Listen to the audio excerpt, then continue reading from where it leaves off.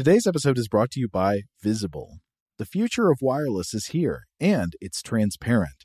Switch to Visible, the wireless company that makes wireless visible. Get a one-line plan with unlimited 5G data powered by Verizon, just $25 a month, every month, taxes and fees included. No hidden fees, no surprises, no, really. What are you waiting for? Get with the times and switch to Visible at Visible.com. Monthly rate on the Visible plan for data management practices and additional terms, visit Visible.com. This Father's Day, the Home Depot has the perfect gift to help Dad be everything he can be, because your dad is more than just a dad. He's the groundskeeper of the yard, the perfecter of the patio, and the cleaner of the clippings. This Father's Day, power Dad's doing with the convenience and gas-like power of Milwaukee cordless outdoor tools from the Home Depot. Plus, get up to $150 off select Milwaukee tools. Find the perfect Father's Day gift at the Home Depot. How doers get more done. Shop for Father's Day now in stores or online at HomeDepot.com. Okay, picture this. It's Friday afternoon when a thought hits you. I can spend another weekend doing the same old whatever, or I can hop into my all-new Hyundai Santa Fe and hit the road. With available H-Track all-wheel drive and 3-row seating, my whole family can head deep into the wild. Conquer the weekend in the all-new Hyundai Santa Fe. Visit HyundaiUSA.com or call 562-314-4603 for more details. Hyundai, there's joy in every journey. Tired of routine Walgreens trips? Get rewarded for shopping with Drop. With Drop, you can earn free gift cards on groceries, gas, and more. Download Drop now and use code DROP55 to get $5 in points. Join Drop today. Hey everybody. Today we've got a special treat for you. This is a live episode of Stuff to Blow Your Mind, recorded on Friday, October 6th at the Hudson Mercantile in New York. This was an event associated with New York Comic Con, not a part of the con, one of those adjacent happenings. We had a nice friendly crowd come out. It was really good to see y'all. And so without any further ado, here's the episode. Welcome to Stuff to Blow Your Mind from HowStuffWorks.com.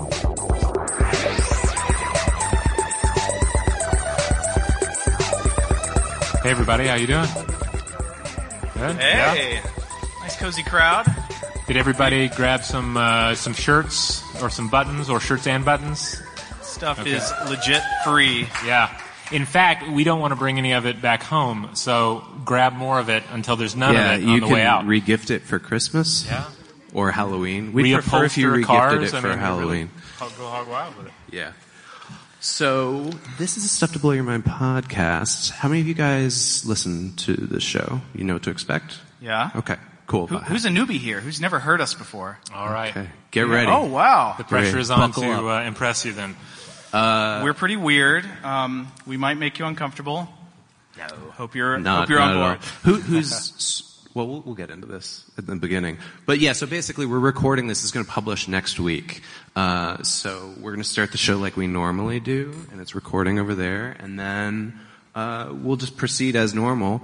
And then hopefully afterwards we'll have a couple minutes to hang out. Yeah, definitely. Okay, cool. All right, well, let's kick it off. Hey, welcome to Stuff to Blow Your Mind. My name is Robert Lamb. And I'm Christian Sager. And I'm Joe McCormick. So if you are not familiar with us, if you're one of those newbies out there who raised your hand, we are the hosts of the Stuff to Blow Your Mind podcast, which is a science podcast out of the How Stuff Works office in Atlanta. The core of our show is science, but we take a pretty interdisciplinary approach. So we get into philosophy, religion, mythology, history, pop culture, of course. And that's where we're going tonight. So because we're here at the same time as New York Comic Con, how many of you are actually going to New York Comic Con? Oh, cool. Oh, cool. So a lot. Okay. We were worried there was like confusion about whether or not you could come if you weren't a part of New York Comic Con. Yeah? Yeah. Were you confused? I see a lot of confused faces. I was confused. All right. Is anybody here in costume? No? Yeah. Oh, cool. Yeah? Okay. Nice. Sort of? Okay. So we were doing this at the same time as New York Comic Con. So they were like, can you do something pop culture related? And we talked about it for a bit. And we decided, hey, how about the science of the show Stranger Things? Because, do we have fans of Stranger Things out there? Yeah. Let's do raise your hand if you have not seen Stranger Things. Okay. Oh, okay. Right. We're going to try not to one. spoil Okay. We'll try to the avoid show, spoilers. but Yeah. we're going to talk about how science relates to the show. Right. We might drop a couple things. Because that's one of the really cool things about Stranger Things is that, it's a fabulous show that's chock full of nostalgia, but they do a great job of bringing some science and some tantalizing pseudoscience into the show, sometimes just as kind of window dressing, but it adds to just the potency of the show, I believe. Yeah, we actually have a quote from a physics expert later on. He spoke to this and basically said those guys did their homework. So that made it even more fun for us to cover this for an episode because there's a lot to dig into. Right. So season 2 is coming up. We're big fans of the show. So we're going to talk about a few subjects related to plot points in the show. We're going to be talking about parallel universes, government psychic research, and the real life figure in the history of 20th century science who we think inspired, is it fair to say he's the favorite character of all three of us, Dr. Brenner? Oh yeah. Yeah, definitely. Played by the one and only Matthew Modine. Yes. Hey, do you guys remember when Matthew Modine used to follow us on Twitter? He did follow us on Twitter for like a week and a half. Yeah. And he wouldn't stop DMing us for cool. pics. That was like the highlight of our careers. So Matthew Modine followed us, and Robert and I did a high five, and then like maybe a month later he unfollowed us, and then a month after that Stranger Things came out, and we were like, what's going on here? We watched the show, and we were like, wait a minute. Matthew Modine is playing John C. Lilly in this. And John C. Lilly is one of our favorites. Like, if you ever listen to the show, we bring him up pretty much every episode. And we have a whole episode all about him. Yeah, we do. And some of you might be wondering, well, who is John C. Lilly? What does he look like? Well, I'm going to explain some of this. But also, you all have tiny pocket computers in your possession. We will not be offended if you look up John C. Lilly or if you need a refresher on what Dr. Brenner looks like. I will refresh you, though. Dr. Brenner, of course, played by Matthew Modine, silver hair, as you recall. Glorious silver hair. Slim figure. Do you think that's natural? Pardon? His hair, do you think it's natural? Oh, yeah, 100%. Naturally silver? Yeah, He's a silver I think fox? that's the actual color, yeah. But Brenner, as he's presented in the show, he's obsessed with, I think, connecting with other minds. So for part of that show, it's connecting with human minds, and then it becomes more about connecting with these extra-dimensional minds. And he initiates this contact with the other people, with extra-dimensional beings, through an isolation tank, a float tank, and then uses that float tank to enhance Eleven's psychic powers. Okay, so give me the compare and contrast essay. How does that compare with the real John C. Lilly? Okay, so for starters, John C. Lilly invented the isolation tank. Everybody out there, if you've ever gone and floated somewhere, you can thank John C. Lilly for bringing this into the world. In addition, he was a pioneer in the field of electronic brain stimulation. He mapped the pain and pleasure pathways of the brain, and he founded an entire branch of science exploring interspecies communication, mostly between humans and dolphins. He also got into a good bit of trouble with all of that, but we'll touch on that a little bit later on. If you want the really dirty details, though, you should listen to the episode that we did. That's right. We did an episode a year ago. I'll give you a quick hint, and then we'll just move on, because we're not going to talk about this here, but it involves sexual relations with dolphins, and it's pretty great. Yeah, not really between Lilly himself, but it was one of his underlings. But humans and dolphins. Yeah. Lilly at the time was too busy taking massive quantities of LSD, floating himself. He didn't have time for that stuff. Yeah, and in using this experience to try and connect with the alien intelligence of dolphins.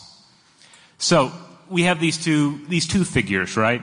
And again, Brenner on the show is this, very well put together old guy in the old-fashioned suit. If you look up pictures of Lilly, you will find images of a man and like an older man in brightly colored, like loud shirts, and sometimes a coonskin cap. Right. He dresses up like he's like about to fight the Battle of the Alamo. Yeah, he is dressed like you would expect a counterculture Timothy Leary-esque figure to dress. And so you might say, well, Brenner doesn't look anything like that. What possible connection could there be? Well, I was looking at a 2016 interview with Observer.com, and Matthew Modine himself mentioned that the Duffer Brothers originally envisioned Brenner as, quote, an unshaven man in jeans and plaid shirts. And then Modine worked with the Duffers to sort of flesh this out and change it. Modine says that he drew on elements from anime, Alfred Hitchcock, Cary Grant, and Laurence Olivier. And Stuff to Blow Your Mind. Well, he clearly clearly followed us on Twitter solely so that we could help him figure out how to dress for this TV show. Well, allegedly. Matthew, are you here? No, I don't think he showed. Not yet. Well, hopefully by the end. He'll come in later. Yeah, He'll come in later. He might be late. Okay, the crazy part, though, is that this version of a Lilly-esque figure that we get on Stranger Things, he may not resemble that counterculture John C. Lilly, but he definitely resembles the establishment John C. Lilly that came before him. So there's like a John C. Lilly arc. Yes. Where first he's this buttoned-up guy, and then later he becomes this cross between sort of like George Lucas in the 70s, and if you've ever seen the Mystery Science Theater episode Final Sacrifice, you remember the old prospector, Pipper? Yeah, he did kind of look like Pipper. But when he was younger, he was just kind of this square-looking, but scary, I will say scary government scientist. Let me just take a minute to roll through some of the basically the background of John C. Lilly. So John C. Lilly earned his physics degree from Caltech in 1938, his doctorate in medicine from the University of Pennsylvania in 1942, and as a faculty member, he studied biophysics and psychoanalysis at the University of Pennsylvania. And he was primarily interested in the physical structures of the brain and the seat of the conscious self. So even when he was, before he got all enlightened, he was still very interested in connecting with other minds. That was always his thing, whether it's physically or via the use of LSD later on. But despite the unorthodox nature of his research, he did do a fair amount of working for the man, right? Yes, a fair amount. Basically, he wanted to pursue his own agenda, and if the man was going to use him to create ways to torment and extract information from Cold War spies, then he was on board. Until he started cutting up the brains of macaques and dolphins. Yeah, so he did this for about a decade, working for the National Institutes of Mental Health, or NIM. Did he make those really smart rats? Well, mostly he worked on macaques, and he did a lot of invasive cortical vivisection. So again, already he's off to some kind of nefarious work. I think a lot of us would agree. He had a pretty high security clearance. J. Edgar Hoover allegedly knew him by name. And his projects that he was involved with included reprogramming or brainwashing, sleep deprivation, and the operant control of animals via wires implanted in their brain. Whoa.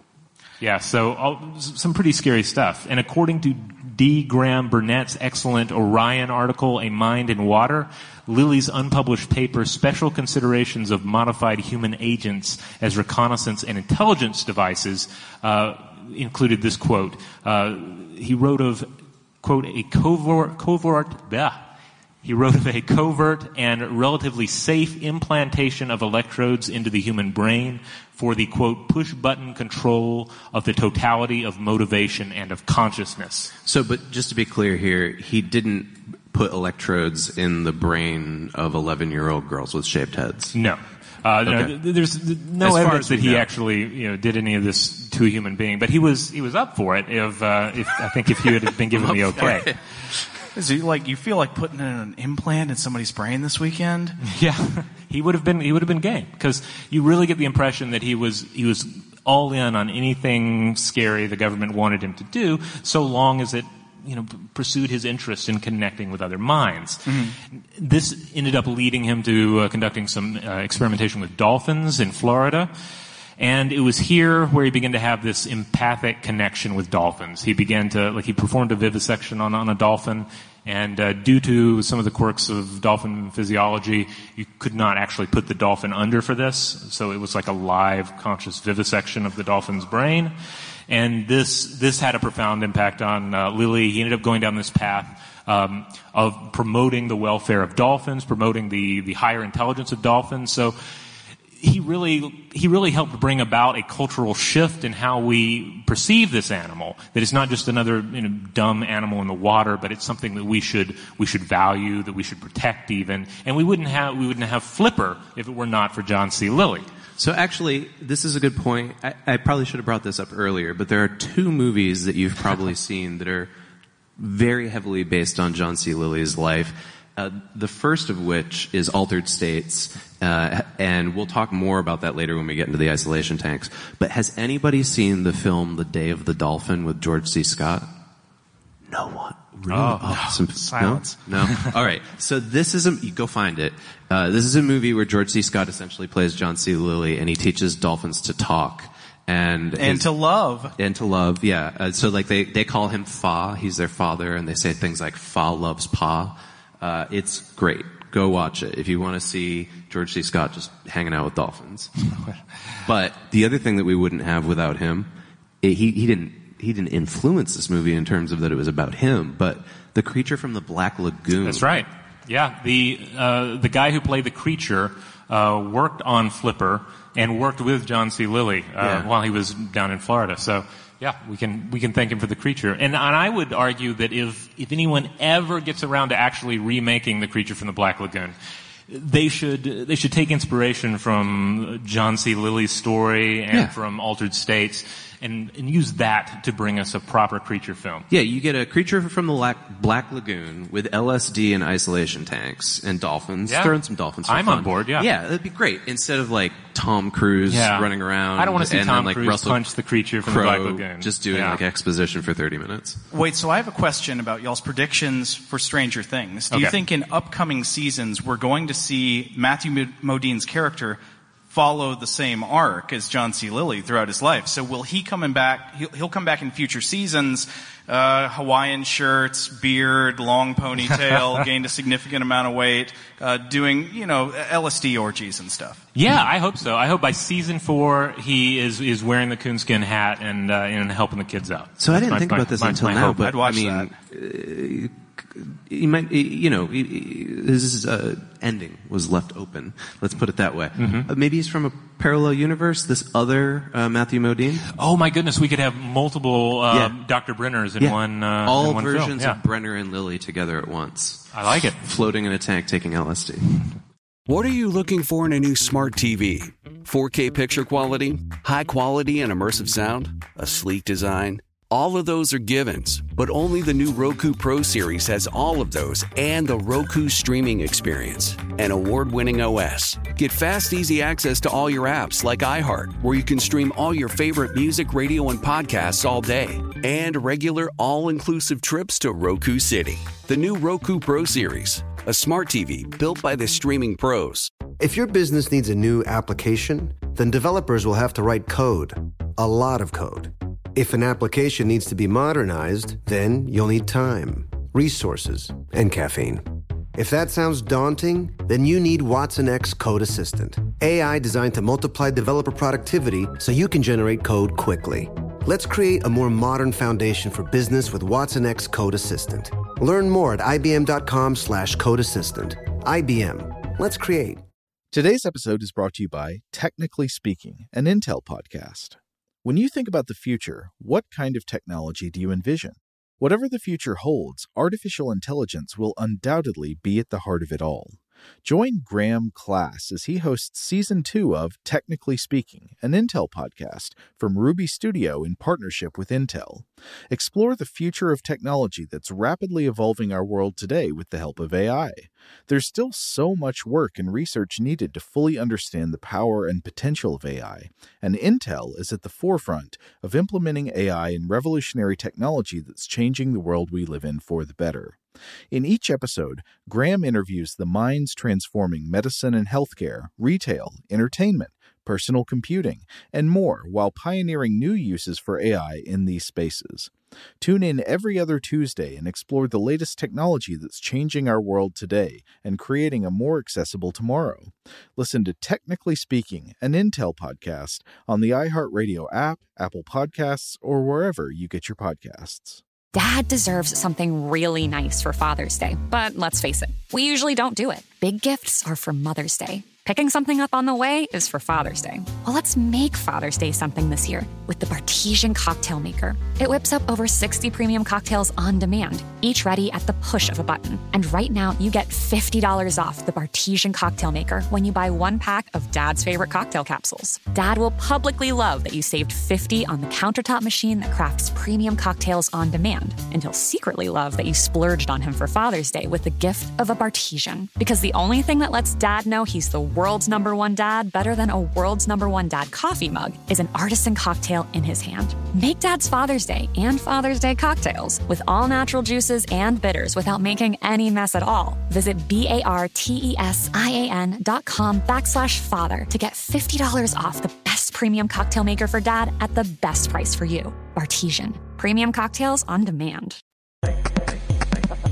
So I want to shift now to explore a different element of Stranger Things, which is, of course, the government psychic research being conducted at Hawkins Laboratory, Hawkins National Lab, I think, in the show, that they say is being carried out by the Department of Energy.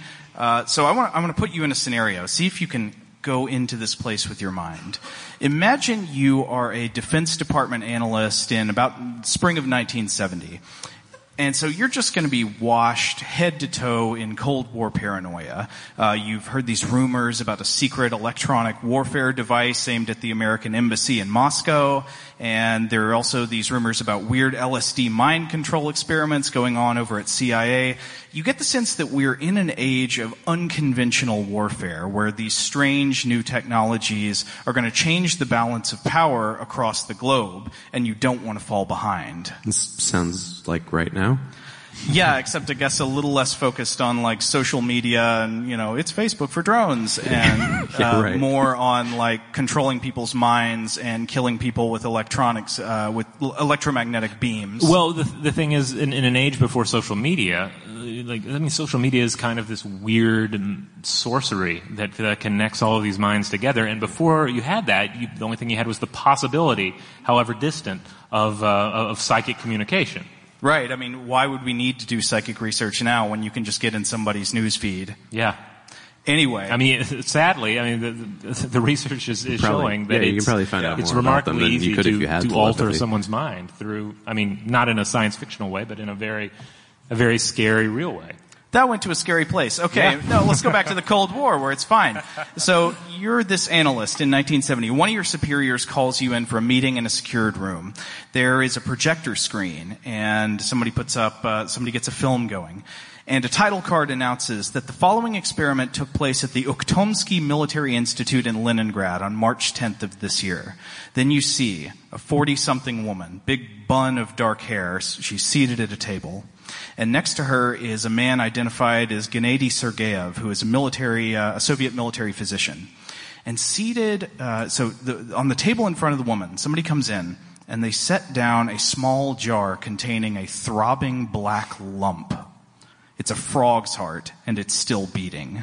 Now, the film explains that the extracted amphibian heart has been placed in what's known as Ringer's solution. It's a solution of salts that can keep muscles pumping even after they've been separated from circulation and from their electrical stimuli in the body. It's kind of like how if you've ever seen the trick where you salt frogs' legs, they'll start to twitch. And it's known that the Ringer's solution can keep a frog's heart beating usually for about an hour. The heart is connected by wires to an electrocardiogram, an EKG, and so is the woman seated at the table. And then Dr. Sergeyev tells her to begin. So the woman puts her hands on the table, and she glares at the beating frog heart. And her heart rate increases, and her blood pressure increases, and the film also claims that, quote, heightened biological luminescence radiated from her eyes. I imagine that she was doing the psychic powers thing, holding her temples really hard and squinting. But her eyes glowed. That's what they say. I mean, it's hard to tell in black and white, right? But anyway, after about 7 minutes of this, just staring at this throbbing black lump, the frog's heart abruptly ceases and stops beating. Then she does it with a second frog heart. Then, so they bring in another frog heart. They just have a bunch of frog hearts? Yeah, somebody's got an ice cream scoop back there, and they're just going to town. So they have a bunch of frogs. Right. Not hearts. Really excited for their big day. Throw them on the table. I think a melon baller would be more appropriate. Yeah. I think you can really get in there with them. So she's, I don't know what frogs did to her, but she's killing the hearts. And I guess the frogs probably don't mind at this point. But next, she turns her attention to what's identified as a skeptical doctor in the room. And he doesn't believe any of this, but she concentrates on raising his heart rate telekinetically. And this goes on for about 5 minutes before Dr. Sergeyev, the attending physician, he steps in, says the experiment's becoming too dangerous, and he calls it to a halt. This sounds like Scanners. Oh, like she's yeah, Michael does. Ironside. I'm going to scan everyone in this room. Yeah. I know that. It also sounds like such an obvious trick. It's such an obvious performance. It seems a little over the top, Yeah. right? We bring in somebody who doesn't believe, we'll show him. Anyway, this woman... He's lucky his head didn't explode. Yeah. This woman really existed. Her name was Nina Kulagina, also sometimes mistakenly known as Nina Kulagina. Her life was truly remarkable in some ways. Kulagina was born in Leningrad in 1926. She enlisted in the Red Army along with the rest of her family when she was 14, and she served as a tank radio operator on the Eastern Front of World War II and was awarded the Soviet Military Merit Medal. Can you just imagine, it's like when you were 14, were you ready to get in a tank and fight Nazis? It's like, it's Nazis, you're 14, get in the tank, let's go. Yes. That was exactly how my childhood went. No, I can't. Did she drive the tank psychically? I don't think so. I think she operated the radio, but she did believe that she'd been psychic since childhood, so who knows if it played into her military career. But she only killed the hearts of German frogs. I don't know the answer to that, Christian. So she's had this career, and in the 1960s, after the war's over, Kulagina, she makes a name for herself again when she shows up on Russian state TV, performing these demonstrations of psychokinesis, where they'd have a big glass box that's all sealed off, and somebody put a salt shaker or something inside it, and she'd stare at it and then move it with her mind, or so they claimed. Now, everything I just described to you, Kulagina, the frog heart tape, that's all real. At some point, the Defense Department really did have analysts investigate this psychic kill tape. The question is, of course, what's going on in the film? If you're this hypothetical analyst in 1970, what do? Obviously, if you're like me, and I think like us generally, you assume, well, this is probably some kind of hoax. I mean, I'm not personally very keen on the existence of psychic powers. Either she's some kind of skilled illusionist hoaxing the Russians, or the Russians staged the whole thing as a hoax on us, trying to trick us into wasting money on parallel research. If that was the case, it worked. It worked. So, yeah, even if you are skeptical of what's going on, there are going to be people in the room with you who say, well, we can't be sure, and we sure as hell can't allow a psychic assassin gap. So, bring on the age of psychic research. Actually, the funny thing is, some amount of paranormal research had already been being funded by the government of the United States since at least going back to the 1950s. There had been interest in it at CIA and a few places here and there. But it was in the early 1970s that the psychic research really got underway. Well, this is when we really got to the point where the government could throw just tons of cash down the well after it, right? Right, yes. Rich country, worried about weapons gaps, worried about falling behind in this technology race I described at the beginning. Everybody's paranoid about the Russians getting an edge. So they're like, well, we might as well train some psychic spies and assassins and see if it works. Do you think we have something like that going on now, but it's like a social media assassination gap? Yeah. Don't want to. I think there's a gap there too. But the crazy thing about the psychic research is we know it continued until at least the 1990s and maybe even later. That's pretty cool, right? Like some people in here were alive then. Yeah. Anyway, so in Stranger Things, we've got this plot element of the character played by Millie Bobby Brown, of course, 11. She's the product of government psychic research. And if you want to know whether psychic powers are real, I can't answer that for you. If you're interested in my opinion, I'm extremely doubtful.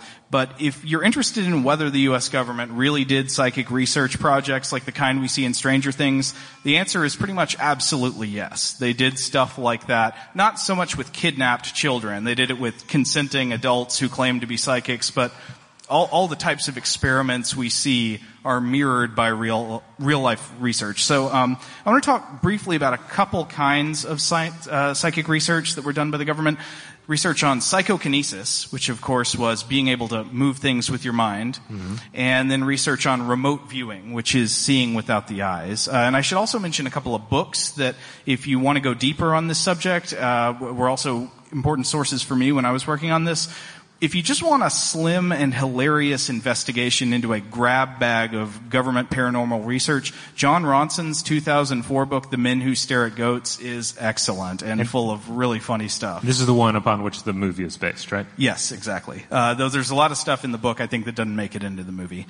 For a more detailed history of U.S. government psychic research programs, you can check out a book just published this year called Phenomena by the journalist Annie Jacobson. This book is great for all the interviews and historical documents she pulls together, though I do want to warn you that she takes kind of a believer's line on it. Like, I think she is far too generous to the possible existence of psychic phenomena, and generally has the attitude that ESP is real and these experiments prove it.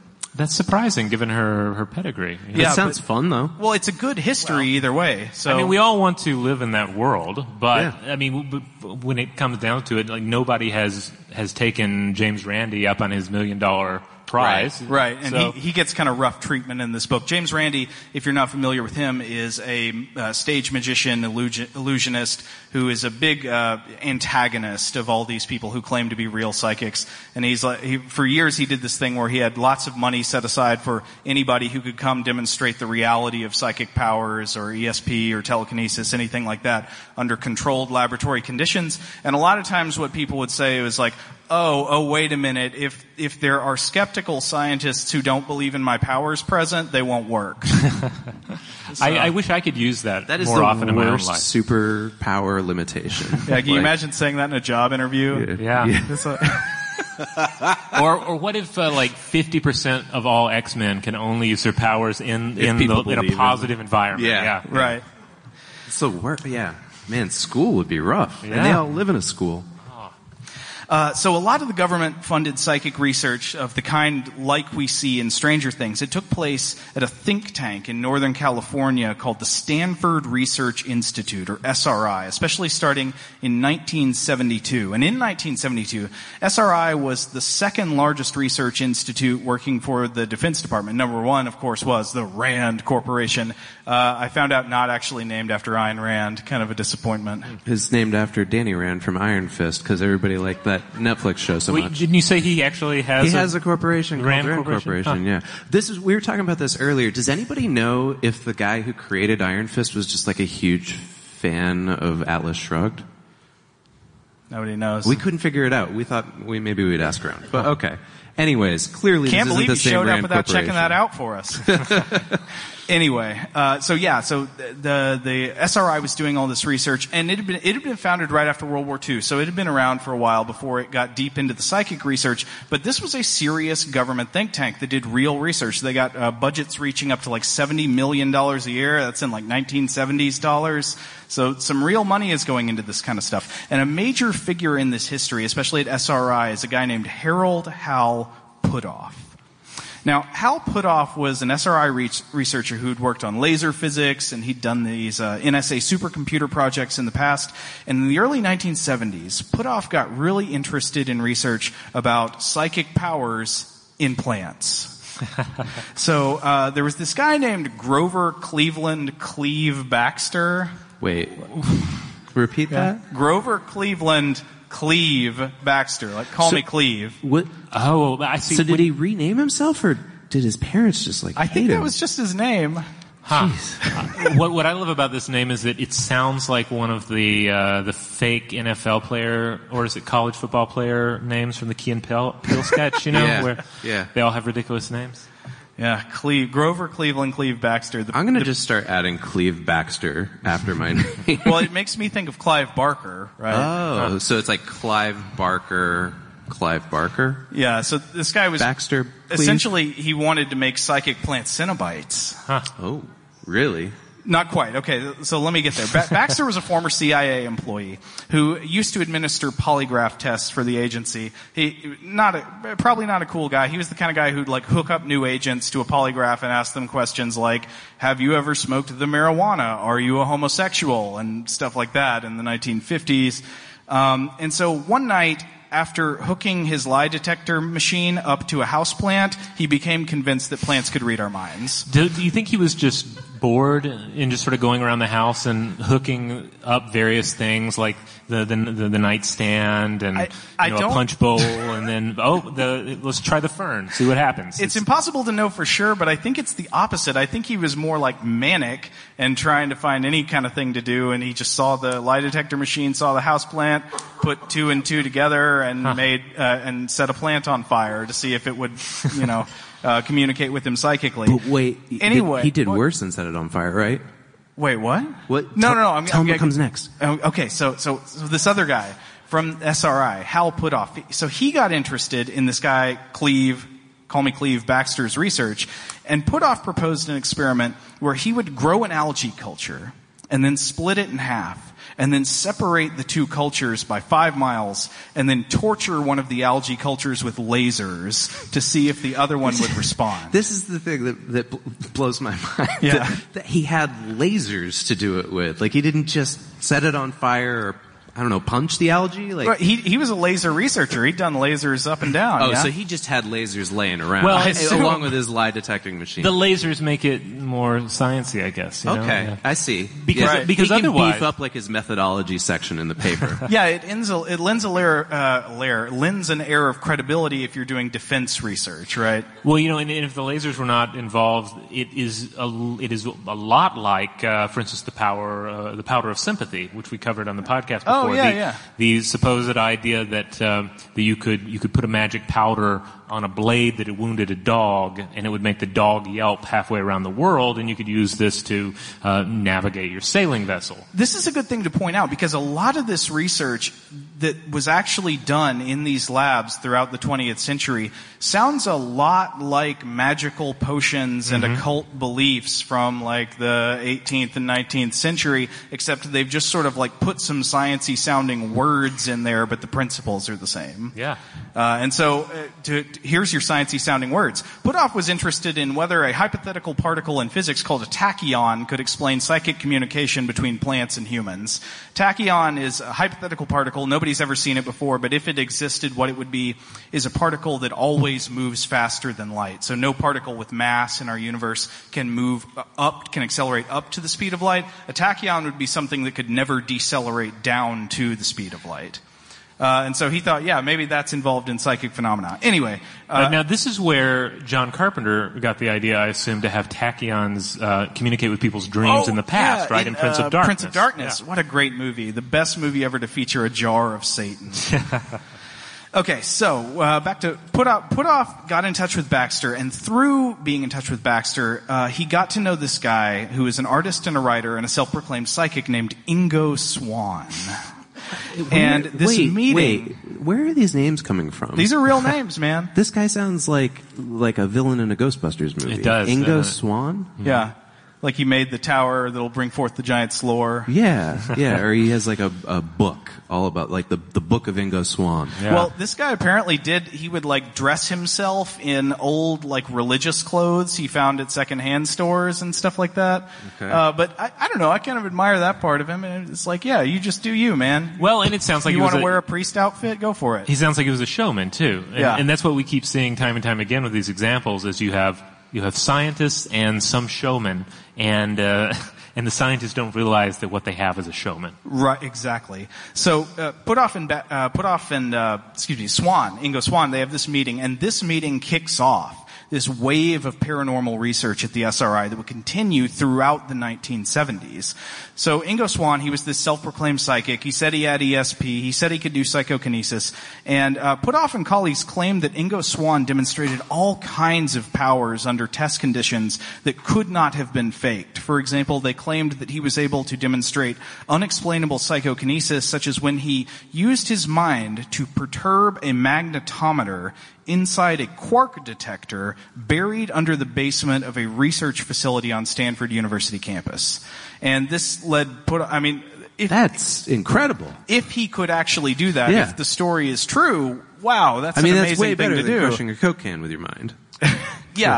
So in the show we see these experiments where they're trying to get her to maybe kill a rabbit in a cage or crush a Coke can, which she successfully does with the Coke can. But yeah, this is something that you couldn't fake. It would be dealing with this thing deep underground, and the people at this experiment claimed that he did it. Now, as I've implied before, I'm doubtful about the truth of these claims, but that's what they said. They said, wow, he moved this thing and there's no way he could have faked it.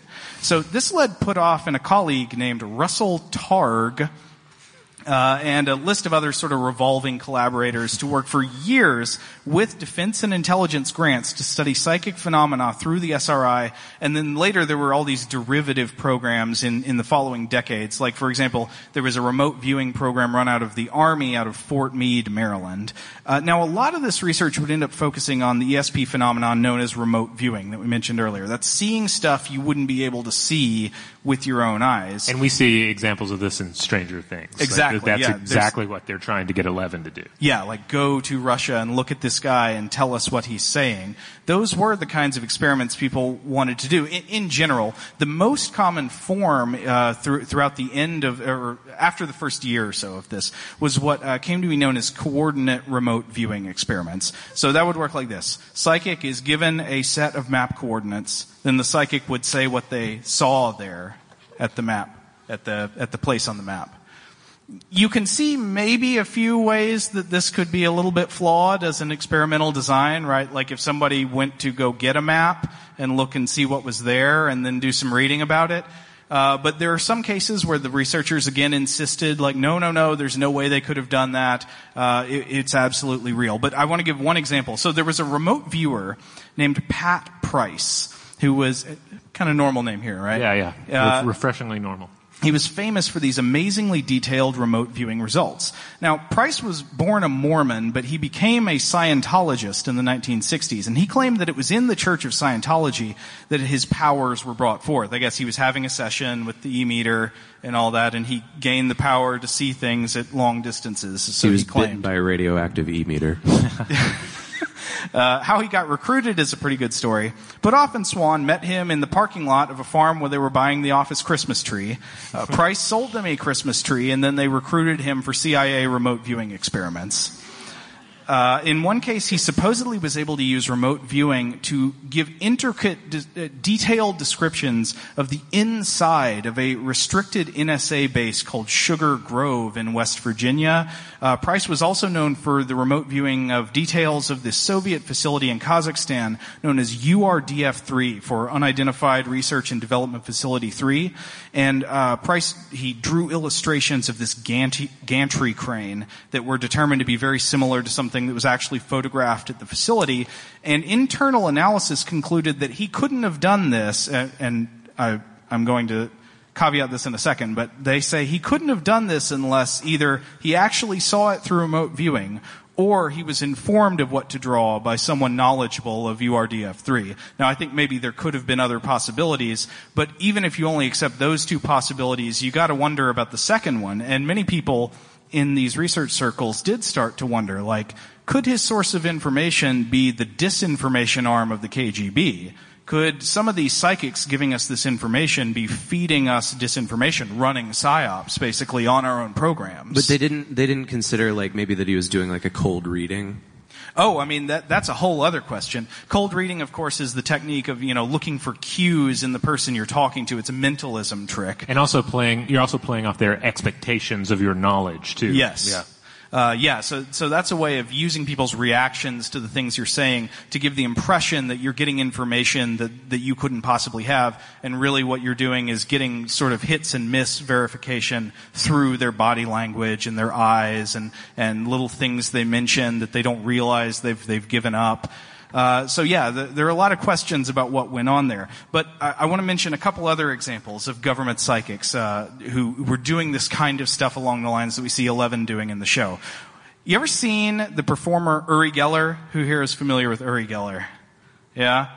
I think, he's like a guy that would appear on Carson back in the day, right? He's the Israeli guy who bends spoons. So he claims to be a psychic, and his biggest act in his career was he would get a spoon and he'd use psychokinesis, so he claimed, to bend it. I don't know what spoons ever did to him, why he hates spoons so much. He's been, thousands of spoons in his career, and people seem to think this is really impressive.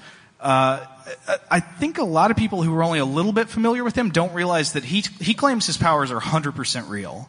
He's like, yeah, I'm a real psychic. I'm not an illusionist. This is not an act. Huh, okay. But so Uri Geller was tested extensively by the SRI in the 1970s with these experiments like what's in the box, where they'd have a box and they'd roll a die in the box. Gwyneth Paltrow's head. Yeah, but here's the question. So Gwyneth Paltrow's head is in there. Which side of it is facing up? Is it her left ear? Is it the bloody stump of the neck? Yeah. And that's what he would have to guess. Let me consult my psychic powers. Yeah. Which side of the die is facing up? Another one would be like, can you look inside sealed aluminum film canisters and say what's there? Is it ball bearings? Is it magnets? And of course, again, we have these stories by the people conducting the experiments, like Puthoff and Targ, that he was able to get these results that are just impossible for him to have gotten by chance, impossible for him to have cheated. It's just too amazing. Again, all the asterisks about skepticism there.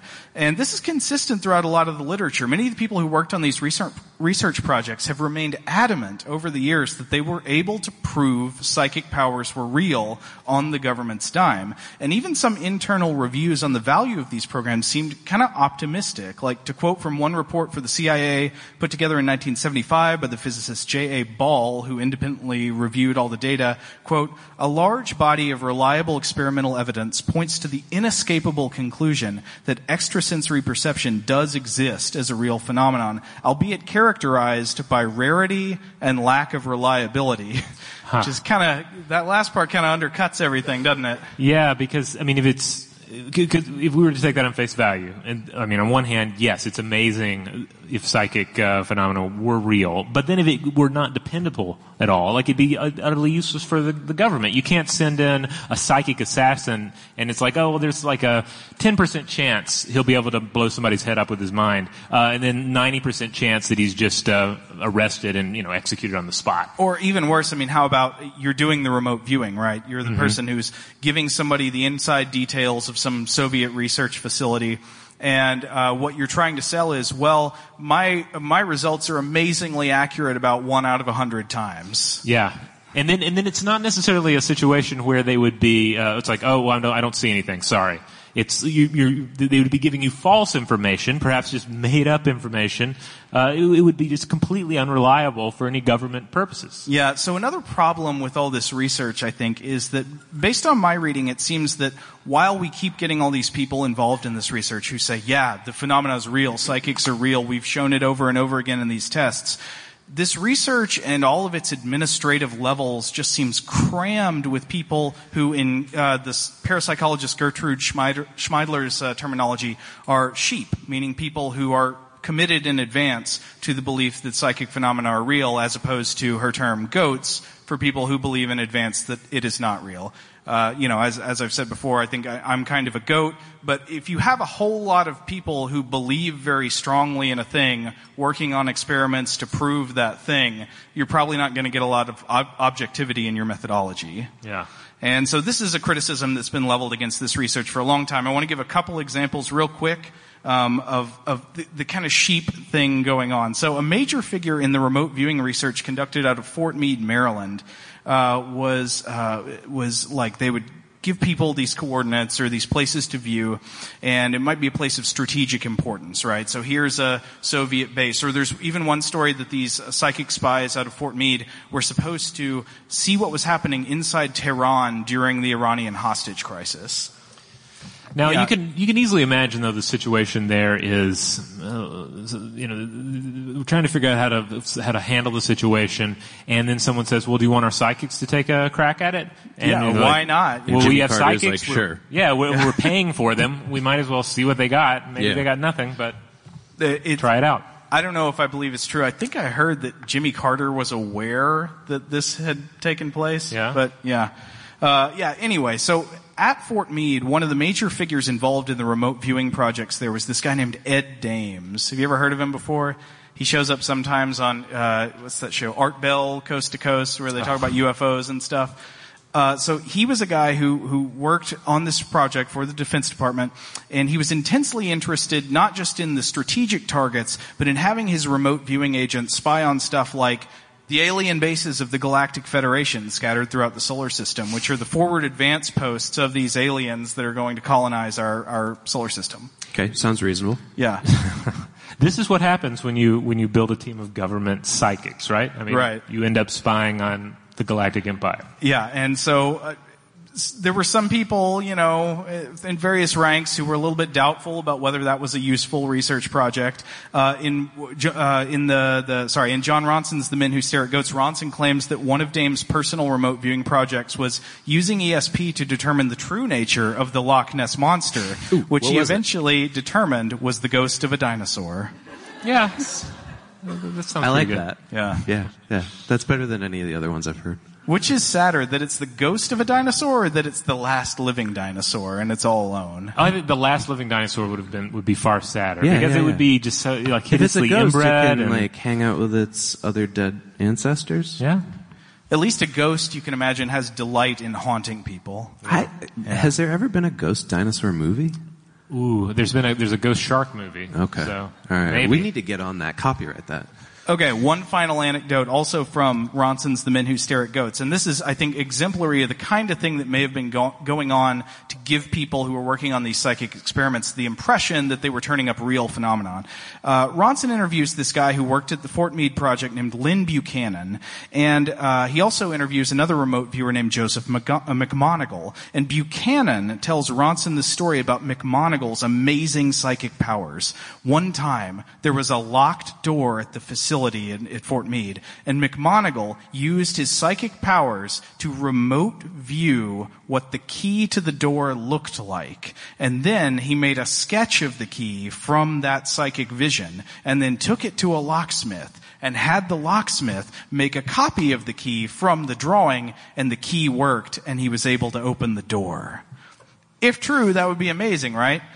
But in his interview with Ronson, McMoneagle admits that what had actually happened there was that he had picked the lock, and he didn't want to deflate morale among the other psychic spies, so he didn't tell them that. He just let them believe that it had been this psychic adventure. I mean, that's because classic. they have to be in a positive environment. But it's a classic magician's trick here, right? I mean, it's you can't see what I'm doing with this hand because all the stuff this one's doing. This one's busy running to the locksmith. This one's picking a lock. Yeah. So in final explanation, I mean, there are a lot of things that could have been going on in these experiments that people claimed were giving these amazingly accurate results and proving the truth of psychic powers. In some cases, you have to assume there may have been fraud or trickery. It may have been disinformation at some level. It may have been internal psyops campaigns. There may have been hoaxers. I mean, plenty of skeptics allege that the psychics like Uri Geller were just doing sleight of hand tricks and tricking the scientists. Mm-hmm. But also, I think among the researchers themselves, there is probably a strong tendency towards what's known as cherry picking, meaning that maybe sometimes the remote viewers did have some truly amazingly accurate descriptions of stuff they wouldn't be able to see. But what if these amazingly accurate hits were like 4 or 5 sessions out of thousands? So you think that's what Matthew Modine's up to in Stranger Things? He's just for 1,000 days he makes 11 try to crush a Coke well, they can. just cut a lot of the scenes out. Yeah. Well, that's the director's cut. That's one way remote viewing is different than psychokinesis. So if you make somebody try to crush a Coke can with their mind without touching it 1,000 times, and they can only do it once, I'm still impressed. Like if you can rule out some kind of intervention. Like that's the kind of thing that would have won the James Randi prize. Exactly. If you could without touching it, just crush that can with your brain. Right, with proper controls in place, and you can do that. There, boom, you've got the prize. Psychic phenomena are real. I'm still impressed, even though you could only do it once. With remote viewing, you could say, I've got a picture here that you can't see. Describe it for me. If you do this hundreds of times, and a few times you come up with a pretty accurate description, I'm not impressed. That's just, you could do that randomly. You're just monkeys on a typewriter. Yeah, they're bound to pound it out eventually. Anyway, so one difference between this type of government psychic research and the stuff we see in Stranger Things is that I never came across any examples. There may have been some out there because there's still some classified stuff, but I never came across any examples of psychics using an isolation tank to enhance their powers, which is one of my favorite set pieces on the show. That might be why they didn't have a positive environment all the time. You need an isolation tank to feel good about yourself. Well, it's interesting that you say that because, let's just start with isolation tanks. Who here has floated? Raise your hand if you have floated, if you've been in an isolation tank. This guy should host the show. He's like on top of it. All right, so keep your hands up. All right. Now keep your hand in the air if you've been in one more than once. All right. Okay. Did you hallucinate? No. Okay. Yeah, no hallucinations. So Robert has floated in an isolation tank, and I have floated, but only once. Joe? I would love to try it. I tried it once at home in the washing machine, and it just Joe, no good. Well, we all float down here, Joe. I'll float with you someday. Well, I think that the show does a pretty great job of explaining how it works. I mean, it's salt, it's buoyancy. You're floating in the water. If you've done it before, you know that the first time you float, a lot of it is about just getting used to the fact that you're in this body temperature, high salt mixture, and it's like stinging every sensitive part of your body, like cuts and scrapes you didn't realize you had are crying out to you. Oh God, I mean, that seems like with all the other deprivation, that would have the possibility of reducing your entire consciousness to a hangnail. Yeah, because it does play with your consciousness. I mean, that's why people climb into them, and that's why John C. Lilly that's why he invented it. That's why they were researching this at NIM. Now, we should clarify, though. The isolation tanks that you see in Altered States or in Stranger Things are usually different than what you would just go to at like a commercial place. So the ones that we've floated in, at least, were horizontal, and you're kind of laying on your back, so you can smell. Yeah. Sort of see. Yeah, you definitely smell, because that distracted me from most of my first float. My only float was that wow, it really smells salty in here. Dude, and I don't know why I was surprised. We gotta do a double float. That's the thing. Well, that's the thing. They always say you need to float more than once because that first float is just about getting used to all We'll bring Joe and we'll record it. Yeah, we should. But now the tanks that Lilly was using at NIM, they were kind of they were they had a nightmare quality to them, I guess you'd say. The individuals were dressed in something that kind of looked like a GIMP costume with these like big blackout goggles. It was like luchador mask, right? Yeah, kind of like a really scary luchador mask. And they found that it had a pretty severe effect on the subjects, because you're essentially locking someone away with the inward-facing mind. And it doesn't take much of that to start playing with your sensations and playing with your thought process. I mean, it's the reason that solitary confinement is such a hellacious thing to inflict on somebody. Yeah, I mean, I think that's widely considered a form of torture now. Yeah. And this is basically what they wanted, though. Yeah, because they were researching, quote, psychological stability of human beings under sustained isolation and reduced sensory input. Little did they know, like 40 years later, people would pay money to do this. Well, I mean, this is an area that parallels that duality with Lilly of establishment Lilly, counterculture Lilly. Establishment Lilly was all about, let's get this thing, and we're going to take potential spies, we'll lock them away in there, and when they lose their mind, they'll tell us everything. And then counterculture Lilly was like, no, you need to lose your mind in here on LSD. Yeah. Maybe. I can talk to dolphins. And then potentially talk to alien dolphins. Yeah. Man, that Lilly mentality of like the self-experimentation is something I have this big conflict about, because on one hand it's like, I like admire it, you know, I'm like, somebody wants to experiment on themselves, I'm like, that's confidence, that's courage. At the same time, that's usually not good science, right? Because it's hard to be objective when you're experimenting on yourself. It tends to suggest an impatience that is generally not compatible with scientific rigor. Right, or trying to get around ethical boundaries that would exist if you were experimenting on others. Yeah. Okay, so we can say Matthew Modine, as far as we know so far, and I refuse to refer to him by whatever his character's name is. Matthew Modine. Dr. Brenner. Whatever. Matthew Modine is a patient doctor because he hasn't experimented on himself yet in this show. It's true. They're probably saving that for But season that's 2. coming up. So Lilly really got into it. When he floated himself in this nightmarish contraption, he saw limitless possibility here, and a way to just like to get in touch with like the unaffected mind, like the mind without any of the weights of sensation. And he ended up writing about it pretty much for the rest of his life. His writings are really interesting if you ever give them a try, because it kind of waffles back and forth between being like academic writing and being like stream of consciousness writing, but in an appealing way. He wrote while he was high in an isolation tank. I mean, maybe, he had and also paper. it's really hard to write in there. I have a quick quote from him, though. This is from Lilly, Tanks for the Memories, Flotation Tank Talks from 1995. Wait. Tanks for the Memories. Yeah. This guy's great. He wore that coonskin cap, remember? Yeah. And his favorite, one of his favorite names for the tank itself was the Womb to Tomb Wet Box. So, wow. We should all start incorporating that name into our daily conversation. Dad jokes from the 13th plane. Yeah. But here's the quote. He said, "At the highest level of Satori from which people return, the point of consciousness becomes a surface or a solid which extends throughout the whole known universe. This used to be called fusion with the universal mind or God. In more modern terms, you have done a mathematical transformation in which your center of consciousness has ceased to be a traveling point and has become a surface or solid of consciousness. It was in this state that I experienced myself as melded and intertwined with hundreds of billions of other beings in a thin sheet of consciousness that was distributed around the galaxy, a membrane." So what's fascinating about this to me, where you give like a quick foreshadowing, is because my section's all about parallel universes, and he's essentially using the language of parallel universes, of the multiverse, to describe this.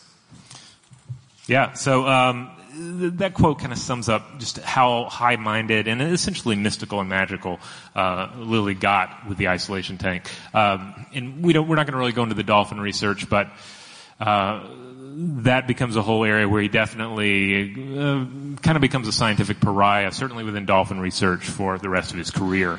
So I'm curious, what does rigorous research say about the real-life effects of using these isolation tanks? Well, we do have a fair amount of research to go on here, and a lot of just personal anecdotes from people who have floated a lot.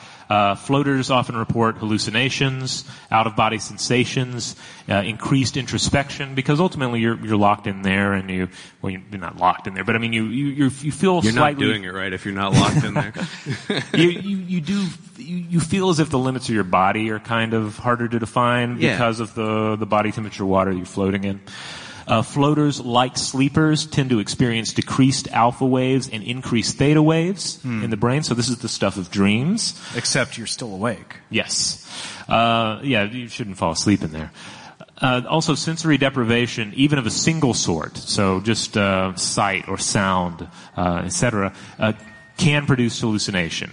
A voice or rumble heard in total silence, the light seen in total darkness, that sort of thing. Yeah, we've talked about this before with the creepiness people report when they go in an anechoic chamber. This is like a room with acoustic properties so that sound is really muffled, nothing echoes, everything's very, very quiet. People feel like they're going crazy in there. They start to imagine they're hearing their own brain work and stuff. It troubles you. Yeah, and in fact, a 2009 study published in the Journal of Nervous and Mental Disease found that a mere 15 minutes of near total sensory deprivation was enough to trigger vivid hallucinations in many test subjects. Now, were those people who already had some kind of condition that would make them prone to hallucinations, but they were just normal people? I think these were just normal, run-of-the-mill, averagely, brought into the study people. Yeah. Wow. But they were all psychic. No. Not before the experiment. Oh, only after. Another 2009 paper, this one from Psychopharmacology, explored the possibility that sensory deprivation induces psychotic symptoms non-pharmacologically. And the idea here is that sensory dep disturbs error-dependent updating of one's worldview and leads to problems with top-down perceptive constraints, resulting in hallucination. However, I do want to point out that this particular study, they used a sensory deprivation tank with a panic button. So they told people, all right, you're going to get into this and you might start feeling, it might just get too much for you, you're going to feel kind of freaky, but you can panic and hit that panic button.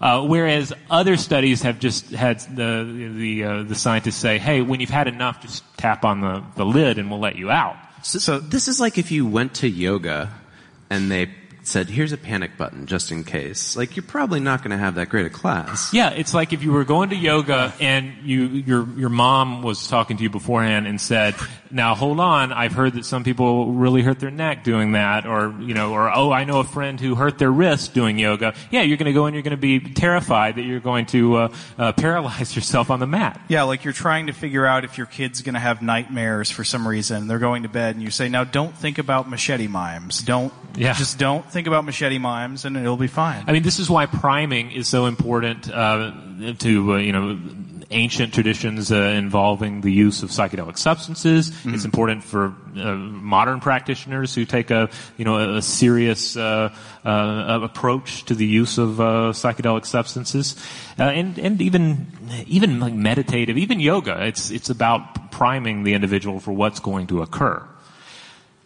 And speaking of which, there's a 1987 study that I came across on prayer and mystic experience, and they found that when placed in an isolation tank, people with differing religious orientations related differing specific religious imagery, which is no surprise, but not in non-religious imagery and other phenomenal experiences.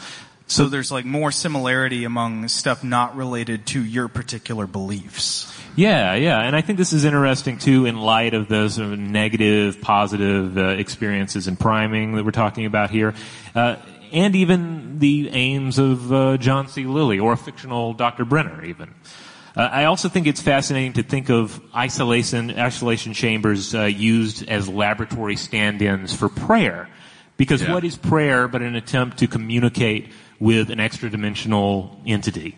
And that's exactly what Dr. Brenner is trying to do with Eleven on the show Stranger Things. Oh, well, yeah, it makes you think about how a lot of religious rituals are actually, all throughout history are used to bring about some form of an altered state of consciousness. Yeah. I mean, you could think about even an act as simple as the repetitive activity of prayers, like the repetitive words you say in a prayer. If you've never tried this, just say the same sentence or the same word 500 times in a row. You will probably achieve some kind of mildly altered state of consciousness, mainly because it starts to disrupt the part of your brain that automatically processes linguistic content. If you've ever tried to not hear what a word means when somebody's saying words, you can't do this on purpose. You can't help but hear what the words mean. But if you say the same word to yourself hundreds of times, you start to lose the connection between the sounds of the mouth and the meanings. And the beautiful thing about this is you do not need LSD or a swimming pool full of salt. Yeah. Just repetition. Yeah. It's the way of the world. Hello, iHeart listener. We have a confession to make. Both iHeart and this commercial you're listening to right now would probably sound a heck of a lot better on the new Roku Pro Series TV. It's got side-firing speakers that fill your room with sound, Dolby Atmos audio that puts you right in the middle of the entertainment, and the ability to pair seamlessly with your home theater sound systems that already have surround sound and booming bass. If all that sounds too good to be true, it'll sound even better on the new Roku Pro Series. Your hearing isn't better, your TV is. Before AI can help your business predict demand, accelerate growth, inform decisions, automate tasks, reveal insights, generate content, you have to trust it. Introducing watsonx Governance, helping you govern any AI as data, models, and policies change so you can scale it responsibly. Let's create AI that begins with trust with watsonx Governance. Learn more at ibm.com/governance. IBM. Let's create. Today's episode is brought to you by Technically Speaking, an Intel podcast. When you think about the future, what kind of technology do you envision? Whatever the future holds, artificial intelligence will undoubtedly be at the heart of it all. Join Graham Class as he hosts Season 2 of Technically Speaking, an Intel podcast from Ruby Studio in partnership with Intel. Explore the future of technology that's rapidly evolving our world today with the help of AI. There's still so much work and research needed to fully understand the power and potential of AI, and Intel is at the forefront of implementing AI in revolutionary technology that's changing the world we live in for the better. In each episode, Graham interviews the minds transforming medicine and healthcare, retail, entertainment, personal computing, and more while pioneering new uses for AI in these spaces. Tune in every other Tuesday and explore the latest technology that's changing our world today and creating a more accessible tomorrow. Listen to Technically Speaking, an Intel podcast on the iHeartRadio app, Apple Podcasts, or wherever you get your podcasts.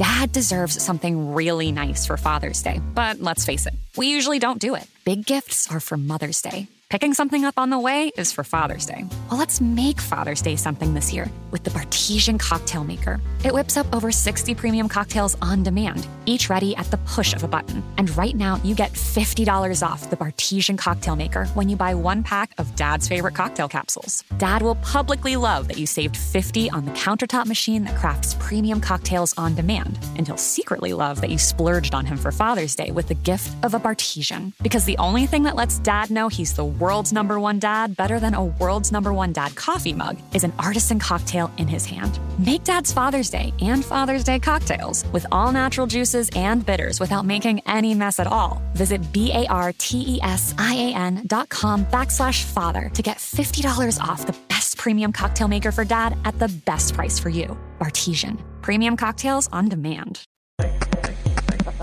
All right, well, here's a question for you, Christian. Okay. Say you get into your flotation tank or your children's swimming pool full of salt water. Okay.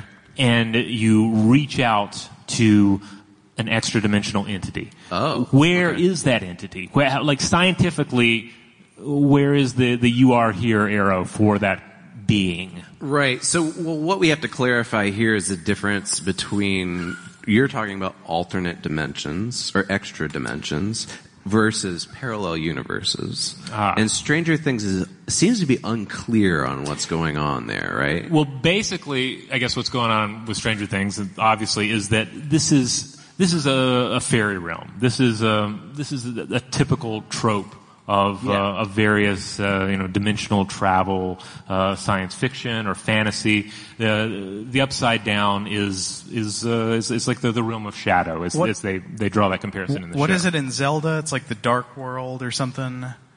I don't know, man. Yeah, I mean it's a version of this world with slight, it's dark and it's toxic and it's slightly altered.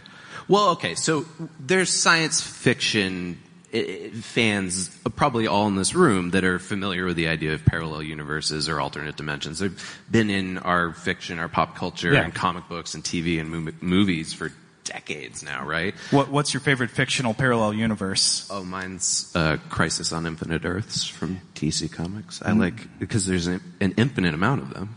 I have to go with the realm of the Goblin King and Labyrinth. Oh, that's so good.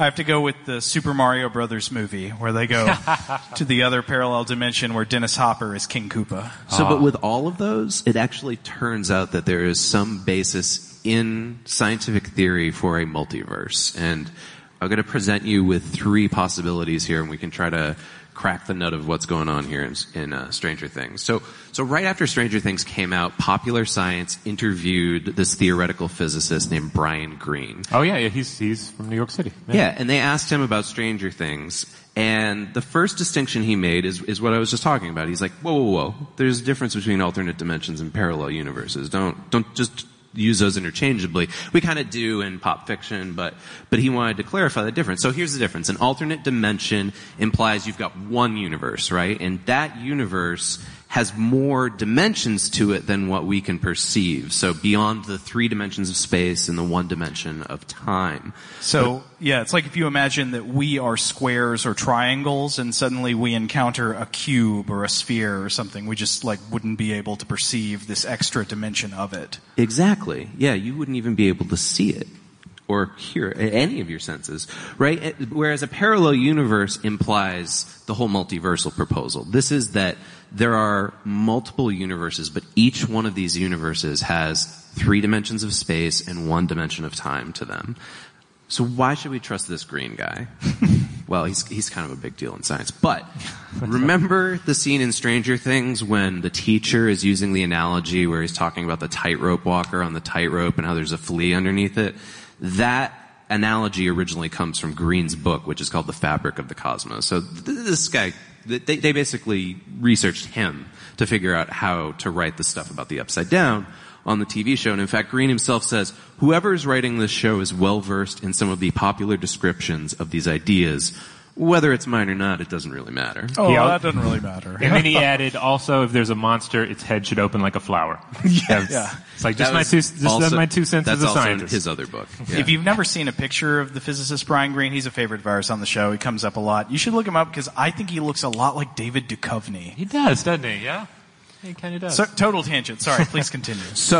All right, so let's stick with the 3 major theories, though, and Green outlines these, but some other people do as well. So the very first academic proposal of parallel universes came in 1954 by this guy named Hugh Everett III. Old Hugh. And Hugh came up with what we now call many worlds theory. And he did this while he was a doctoral student, so he hadn't even graduated yet, and he's like, hey, this is my dissertation, there's parallel universes, and just like drops a big book on the table. And he says, look, they're related to ours, they're all branching off, others branch off of them, yada yada. So to better understand this, though, I'm sorry everybody, we're going to have to talk about some quantum physics for a little bit. It's a little painful, but I'm going to try to boil it down and make it as easy for all of us as possible, because it does hurt my head a little bit. Oh, come on. Positive thinking. It's not painful. It's quantum physics. Everybody think positively, and my psychic powers related to quantum physics will work. I do, but there is a famous quote about quantum physics where if it does not make your head hurt a little bit, you're not engaging with it properly, right? Is it Richard Feynman, the famous physicist, who said that if you think you understand quantum physics, you don't understand quantum physics? That's what I'm paraphrasing. I'm afraid I'm misquoting. I don't think so. Okay. So Everett was inspired by 2 scientists that were quantum physicists. And they were Werner Heisenberg and Niels Bohr. And Heisenberg suggested that if you just observe quantum matter, that we're affecting its behavior, just looking at it. And he said, subsequently, we can never be sure of what its attributes are. This is called the Heisenberg uncertainty principle. So here's an example. Here's an example I cribbed from our colleague Josh Clark from Stuff You Should Know. He has this great analogy, and he says, imagine you're looking at Joe, specifically Joe, and Joe is a human being who's solid, okay? Now everybody look away from Joe, and then when you look back, all of a sudden Joe is made out of gas. I hope it's radon gas.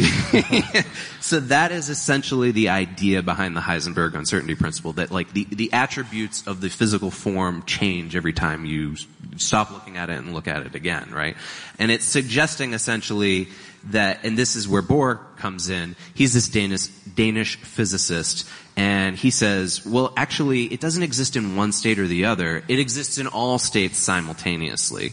But like Heisenberg, he says it's got to stay in one form as long as we're looking at it. So you've probably heard of this as the Copenhagen interpretation. This is the idea that, a quantum event is both A and B at the same time until it interacts with something that forces it to collapse into one or the other. So Everett comes along, he's working on his dissertation, and he argues, okay, I agree with Bohr on everything except for one respect. He says, measuring and observing quantum objects don't actually force it into a comprehensible state. What it does is it splits it into an entire other universe. And he says this literally duplicates the universe every time you observe quantum matter, and then that subsequently splits every other time any action is taken or not taken related to it. So this is like the infamous stuff that you see in pop science, popular fiction, where there's an alternate universe where I'm a bank robber and not a podcast host, right? Oh, yeah. Because I just didn't decide to rob that bank that one time. And under many worlds, there probably would be such a universe because there's an infinite number of quantum events to split the universe an infinite number of times. Well, it's like the Library of Babel. It's the idea that it's a library that contains not only all books, but all possible books. Right. So this is usually called daughter universe theory, okay? Now, let's put it in Stranger Things terms. So let's say 11 is our quantum object. When you look at her once, she appears to be a little girl. You turn away, you look again, maybe she looks like the Demogorgon.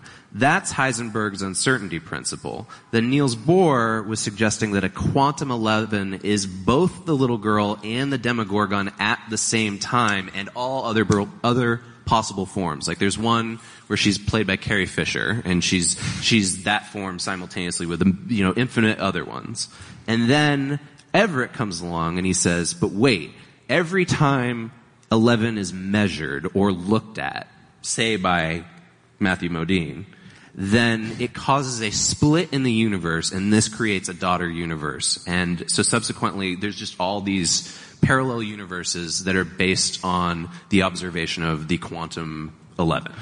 Now, as crazy as this sounds, a lot of physicists actually do hold to the many worlds interpretation of quantum mechanics. It's something that's popular. I know recently on the show we talked about the Caltech physicist Sean Carroll. I know he favors the many worlds interpretation. So it is taken seriously by real physicists. And it's a good way of thinking that there's a lot of other universes out there. But could you get between them? Yeah, but how do we get from here to Demogorgon? Yeah, many worlds doesn't really get into that as far as I could tell, but that's one possible explanation, I guess, for what the upside down is, right?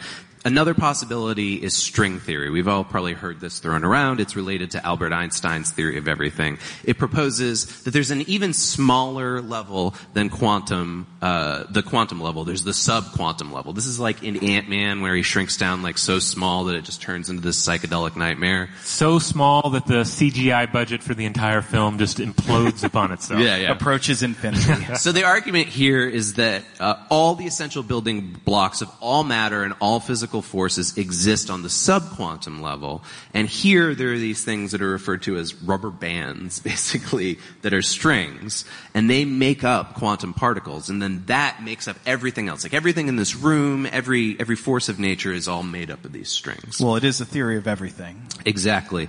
That is exactly what it is. It is entirely theoretical. So I should be clear about this. There is no evidence that this is true. Some scientists feel like this discredits it entirely, but it's worth bringing that up because string theory also ends up leading us into a theory of parallel universes. So this theory says, okay, parallel universes exist like bubbles next to each other. And when they come in contact with one another, it's because gravity flows in and out of these bubbles, back and forth to each other. But every time these universes interact, a big bang occurs, just like the one that created our universe. So every time they touch, it creates another universe. But what we don't know is what happens when these, to these actual bubbles themselves. Like, do they explode? Is it really bad, or is it totally benign? Well, it's worth keeping in mind. Like when it creates another universe, it's not like a total fantasy universe where it's like, oh, here's a universe where everyone is a Nazi. Here's a universe where everyone has a sheep's head or something. Yeah, that sounds like a great universe. This is more like here is a new Big Bang and a new contained universe, and who knows what it results in. It's very much like the Library of Babel, where many of the books, I guess the majority of the books in the Library of Babel are illegible, right? Almost every single one, yeah. It's only the a vanishing rare minority that makes sense. Yeah. So Brian Greene, remember him? He actually argues that the recent discovery of gravitational waves make this slightly testable. So it might actually have some evidence in the next couple of years. You might have noticed this week. The scientists who discovered gravitational waves won the Nobel Prize. So that's probably why it's a big deal. There's lots of reasons why it's a big deal, but that's one of them. Maybe we'll find parallel universes. So they're hoping that they can test string theory with that. And then the idea here is essentially that as the universe expands, each one of these strings is getting stretched out. And as they're stretching, it produces a crack. And it's not an audible crack. It's a crack that exists through gravitational waves. So the researchers are hoping that now that they've discovered gravitational waves, they can test them and subsequently maybe find strings and or subquantum reality. That's fascinating. We've talked about string theory on the show before and never come across a good way to test it today. It's always sort of one of those things where they say maybe on the next high energy particle collider we'll get to high enough energies that we can test it. Yeah. But I hadn't heard of this. So in terms of Stranger Things, okay, if we're using string theory here, maybe the Upside Down is one of these bubbles, and then the Stranger Things, like real world, is another bubble, and they touched. And then that means that while they could pass back and forth between one another, they would have created another Big Bang. So we might see a third universe. Okay. That's a possibility. And the Upside Down is just a universe that happened to turn out just like ours, except a little icky looking. Sure. Okay. Now the final theory is called eternity. eternal inflation. I love that name. And it argues that if you could zoom back and look at all of space-time simultaneously, you'd find that some areas of space stop inflating the way that the Big Bang did, and that others continue at like a rapid pace. So some parts are inflating, some aren't. They're all at different rates. And guess what? They use the bubble metaphor too. They couldn't come up with their own thing. So they've got this bubble metaphor. Our universe is a bubble. It's in a network of other bubbles. But the big difference here is that the universes in these potentially have different laws of physics than ours do. So this is a combination idea of parallel universes with alternate dimensions, which makes it a little more complicated. But it's essentially asking, like, what's going to happen if these bubbles collide, right? Now, astrophysicist Ethan Siegel came along in 2015, and he added a limitation or maybe a complexity to this theory that I think makes it more fun. He says, well, here's the thing. Space-time could go on forever in theory, but our universe, we know our universe is measurable and that it's under 14 billion years old. So it's not infinite. Therefore, it subsequently has to have a limit to the number of ways that particles can arrange themselves in the universe. So again, this is all these different possibilities that lead to physics, but not an infinite amount of them. Okay. There's another theory, though, that's kind of buried inside of eternal inflation theory, and it's called Brains's universe theory. And Brains's is spelled Barnes, B-R-A-N-E-S. This is what you're referring to when I read the Lilly quote where he's talking about membranes. Membranes, yeah. Exactly. Yeah. So he's using language that's, steeped in this stuff. It imagines this, though, that these universes are all intersecting and overlapping, but instead of using the bubble metaphor, they say, in Brains's theory, they say, well, it's like bread. It's like a bunch of slices of bread, and they're all stacked on top of each other. And they call these branes, and each one of these branes has 3 dimensions. But if you refine the idea, and maybe there's some more complex versions of these branes, some have 3 dimensions, maybe some of them have 17 dimensions, and when they overlap, what we would experience is in 3 dimensions, because our bodies are physically only able to perceive that many dimensions, plus time. So maybe what's going on in Stranger Things is actually these 2 universes have overlapped, and what they're experiencing in the upside down is sort of like the middle of like a Venn diagram, right? I like this theory because this would explain why there's a swimming pool, why they see like just a shadow version of their own world. Yeah, it's just like slightly different because they're not able to perceive all of these other dimensions of reality that are occurring around them. So here's where it gets exciting, because this theory has a lot of evidence that seems to make it look like it's possible. In 2005, a paper was published in Physical Review Letters that said, we just found this big cold spot in space, and we detected it with NASA's WMAP satellite. Then in 2008, 2 more studies were conducted to try to detect this as well. And they did this by looking at cosmic microwaves. And the reason why is because cosmic microwaves are left over from the Big Bang and have cooled down to about 2.7 kelvins. This is like a thing that we know. We can kind of measure it. Sometimes throughout the universe it's a little hotter. Sometimes they're a little cooler, and that corresponds to fluctuations in the density of the early universe as it was growing after the Big Bang and clumping, mass was clumping together and forming galaxies. Okay? So they thought, maybe this cold spot that we've just found, this could be where another universe has overlapped with ours while ours was inflating during the Big Bang. Then in 2013, the cold spot was detected again by the European Space Agency's Planck mission, and then more recently, it was detected yet again by the Very Large Array Radio Telescope.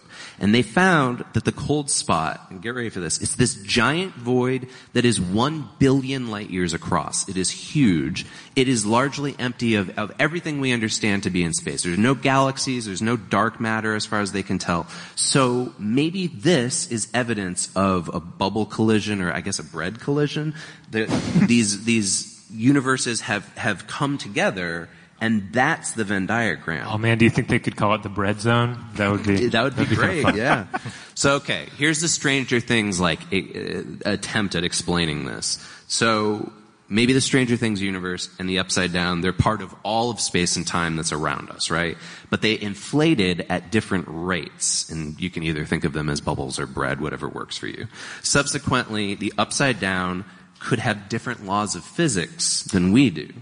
However, based on what we see in the show, the laws of physics would have to be fairly aligned with ours. I mean, and not just because we don't see people defying the laws of physics, but like the universe of the Upside Down is held together that's in the same way as ours is. We, or Winona Ryder and Hellboy, can only experience the Upside Down through 3 dimensions and then the 4th dimension of time. So maybe what we've seen in this show, the idea of the Upside Down, is actually not another universe, but it's where 2 universes are overlapping. Well, that opens up all sorts of storytelling possibilities for future seasons. Totally. If when you're in the Upside Down, you can defy your expectations of physics, if you just, believe in yourself. So, positive vibes, man. Hypothetical question. If there could be other universes with different laws of physics than our own, maybe, maybe not. And if we could go to them, that seems very unlikely, but let's just say we did. You went to another universe that had different laws of physics. Would that universe immediately kill you? Yeah, because if I depend on, and I do depend on the laws of the physics of this universe to hold my body together. Right. I mean, how am I going to go into a universe that has maybe a drastically different structure? Yeah, like say you go to a universe with your body made of atoms, and suddenly one of the 4 fundamental forces, the nuclear force, is weaker. And so the atoms in your body are just not quite as keen to hold together. Yeah. That seems like maybe that wouldn't be great. Yeah, but this points to the idea that they're overlapping, so that you've still got the forces of our universe overlapping with all of their forces. But hey, it's a television show. That sounds like a mess. Yeah, it does. Maybe that's another episode, though. Yeah. All right, guys. There you have it. We've rolled through some science, so a little culture, a little history, some pseudoscience, all of which seems to flow out of Stranger Things, and hopefully this helps enrich your appreciation of a show you already dig, and maybe prepares you for some of the twists and turns in the upcoming season, which airs at the end of this month. Yeah. Thanks so much for joining us tonight. Y'all have been a lot of fun. And once more, everything on that table has to go, so don't be shy about grabbing some T-shirts and some buttons. Thanks, everybody.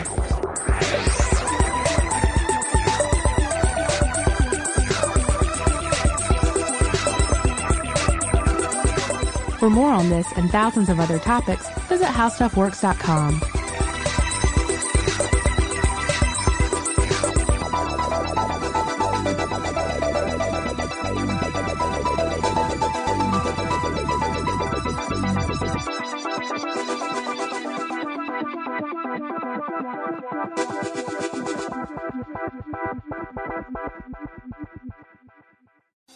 Thinking of popping the question? Diamonds Direct has an offer you can't miss. This month only, buy a natural diamond engagement ring of 1 carat plus and receive a free natural 1 carat diamond tennis bracelet valued at $2,000. Imagine giving her the ring of her dreams and her wedding gift all at once. No one provides education, selection, and value like Diamonds Direct. Your chance to get a free tennis bracelet from your friends at Diamonds Direct won't last long. Details at diamondsdirect.com.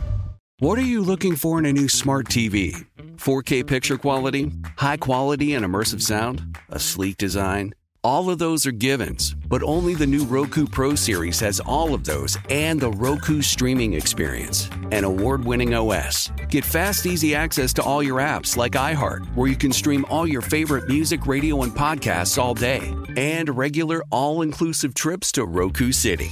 The new Roku Pro Series, a smart TV built by the streaming pros. Today's episode is brought to you by Visible.